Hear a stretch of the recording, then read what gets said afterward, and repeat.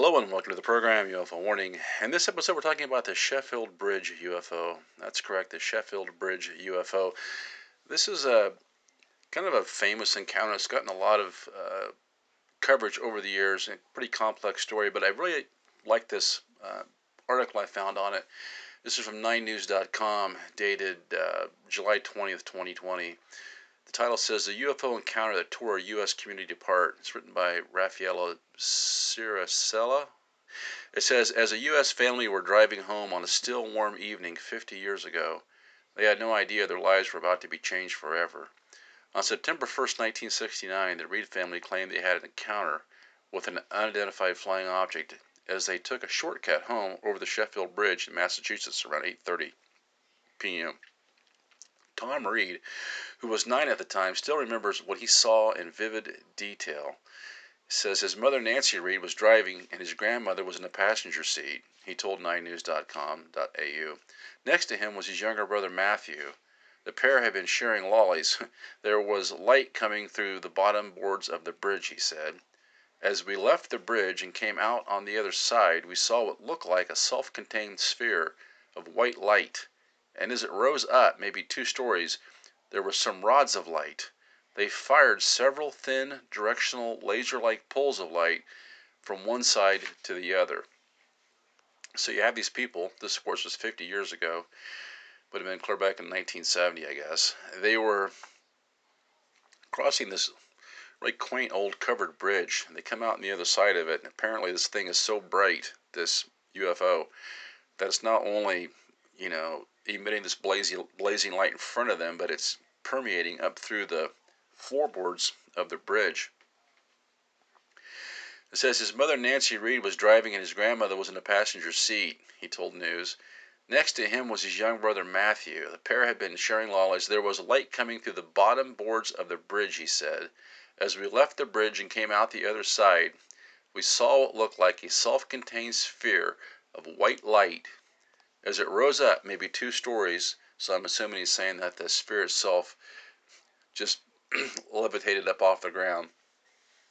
There were some rods of light. They fired several thin, directional, laser-like pulls of light from one side to the other.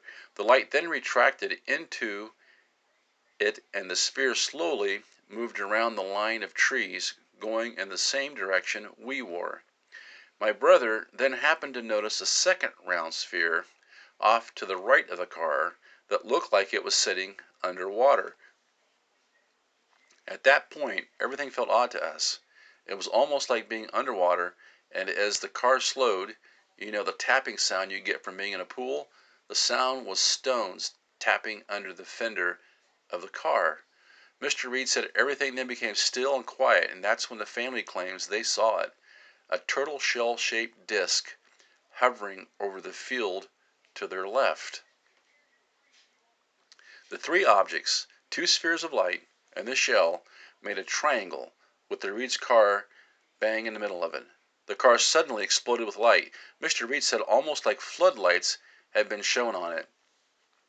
Now, a lot of people have had these close encounters, close sightings, however you want to say it. This is a common thing where people talk about the bright light involved. This intense light that it's like there's no shadows. The light just saturates everything. It's just almost like stage lights. This intense bright light. Oftentimes people describe it as different colors, maybe white, blue, whatever. But it's always this extremely intense light that just seems to light up everything in that area. Whatever this thing is looking at, whatever it's studying, it's almost like the light takes on a life of its own. It says the car suddenly exploded with light. Mr. Reed said almost like floodlights had been shown on it. He exclaimed to 9news.com.au, everything was illuminated in glaring detail. A cacophony of noise erupted as crickets and frogs burst into the frantic activity on the banks of the Housatonic River. Now that's a little bit different. Usually when people talk about these things, they talk about how quiet it was, that the animals weren't making any kind of noise, the bird song quit, the frogs weren't croaking, but they had a kind of an exact opposite experience. He says that was the last thing Mr. Reed and his family remember for 3 hours, bar vague visions of what resembled an airplane hangar. describing it as a large open area that was much larger than the craft was itself.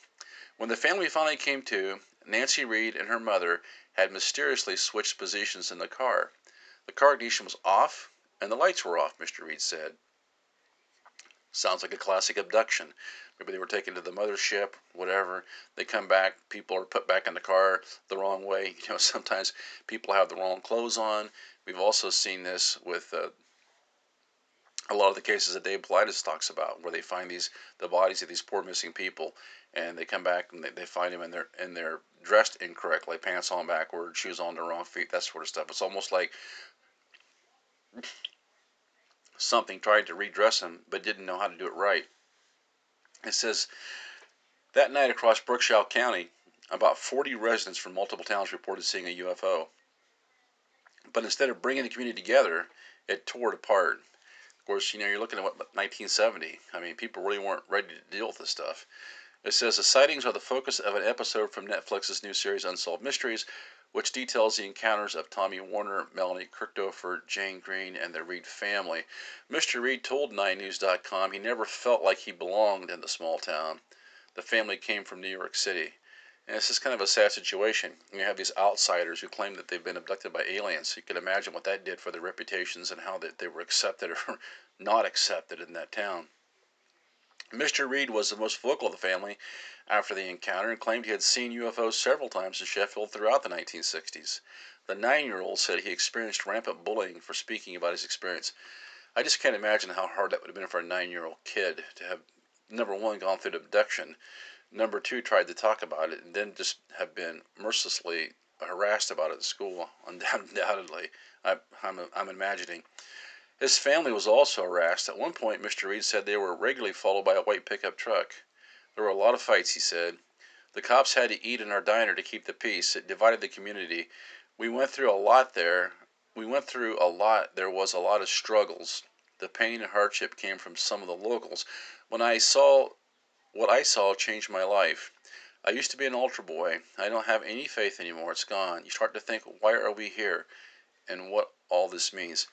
It's sad that somebody would lose their faith over something like that, because the Bible has a lot to say about what we would call UFOs. Principalities of darkness. What kind of angelic beings or not angelic beings inhabit the heavens. So I just think it's one of these things where we have to compartmentalize it. We have to put these into the category of don't know, and that shouldn't change how we approach life in general. I mean, this is just it's a mystery of life, and there's lots of mysteries to life. And just you happen to witness one, well, then you happen to be confronted with a mystery to life, just like we're confronted with tragedy. We're confronted when sometimes people win the lottery. Does that mean they deserve it? Probably not. Sometimes it just happens, and sometimes just people just happen to see a UFO. There's nothing to get. I don't think there's a reason to get personally distraught about it. Like I said, it's just one of those mysteries of life that you happen to encounter, and you can almost look at it as a unique experience, whether good or bad. It's definitely unique. It says, in February 2015, the Great Barrington Historical Society and Museum confirmed the Reed sighting and officially inducted the case into U.S. history. In doing so, Mr. Reed, who had set a polygraph and passed, was finally vindicated. That's interesting. A concrete monument was erected outside their bridge to commemorate their sighting. Mr. Reed now manages the Tom Reed UFO Monument Park. It's a feat he couldn't do without the support of sponsors, something he is extremely grateful for. And then it's got a little picture here of the little memorial they've got. It says, do I think there was an off-world presence that caused us to be removed from the car? Absolutely, 100%, he said. I can tell you, I saw something extraordinary, and we were surrounded. The spheres were certainly working in conjunction with the craft, and both of these spheres were over water. Do I think there was a military government aspect also involved? More than likely. Now, when people say that sort of thing, I often think that they're just falling victim to the normalcy bias. They have to have something in their known reality to anchor their experience to. Probably the most healthy way to treat these is, like I said, just to understand that it's just one of these mysteries of life. We're trying to unmask it, but There's no reason to create more anxiety in oneself by trying to explain it away immediately. All you can do is just say, I saw it. They experienced this. It's kind of simple as that. Maybe it's kind of a Zen approach, but I think that's probably the most healthy way to approach it to begin with, without getting too far off in the weeds and really causing a person to, say, like he said, lose their faith or be ostracized from their community or whatever. He says, "Do I think there was also a military or government aspect also involved? More than likely. At the end of the day, do aliens know how to shut off your car? How? Well, of course they would. If they made it here from across the galaxy or across the universe or from some other dimension, shutting off a car would be the least of their worries. However, it could just be a byproduct of whatever kind of electromagnetic energy these things are putting off. However, Mr. Reed said he is open to the fact that there could be an environmental explanation. I don't know, hallucinogens? The magnesium that was mined for the atom bomb in World War II was mined 3 to 5 miles from our restaurant over Connecticut, he said. In Connecticut. There was also a lot of military. We also had Command Aerospace, the electric boat, which made the nuclear submarines General Electric. You had some of the most polluted water in the entire country, and the Housatonic River. It's so bad you can't eat fish out of it. There is toxic waste in that waterway. Who knows what happened? Well, I think maybe they're connecting dots that aren't there. Uh, it's got some great illustrations on the article here. It's got some pictures of the old uh, covered bridge and a pretty good eyewitness report. And they've got some picture of the guy when he was just a little guy, 9 years old. Imagine that, just the trauma of being an alien abductee, and in like 1970, and then having to face those kids at school and just being, totally shunned and ridiculed on top of it. Um, yeah, they've got a couple other pieces of stuff here they're talking about in an interview with the fellow. Uh, Definitely check it out, 9news.com. Like I said, this was written a couple years ago, back in the date line. This is July 20th, 2020. The UFO encounter that tore a U.S. community apart, the Sheffield Bridge UFO encounter and abduction. Until next time, this is UFO Warning, over and out.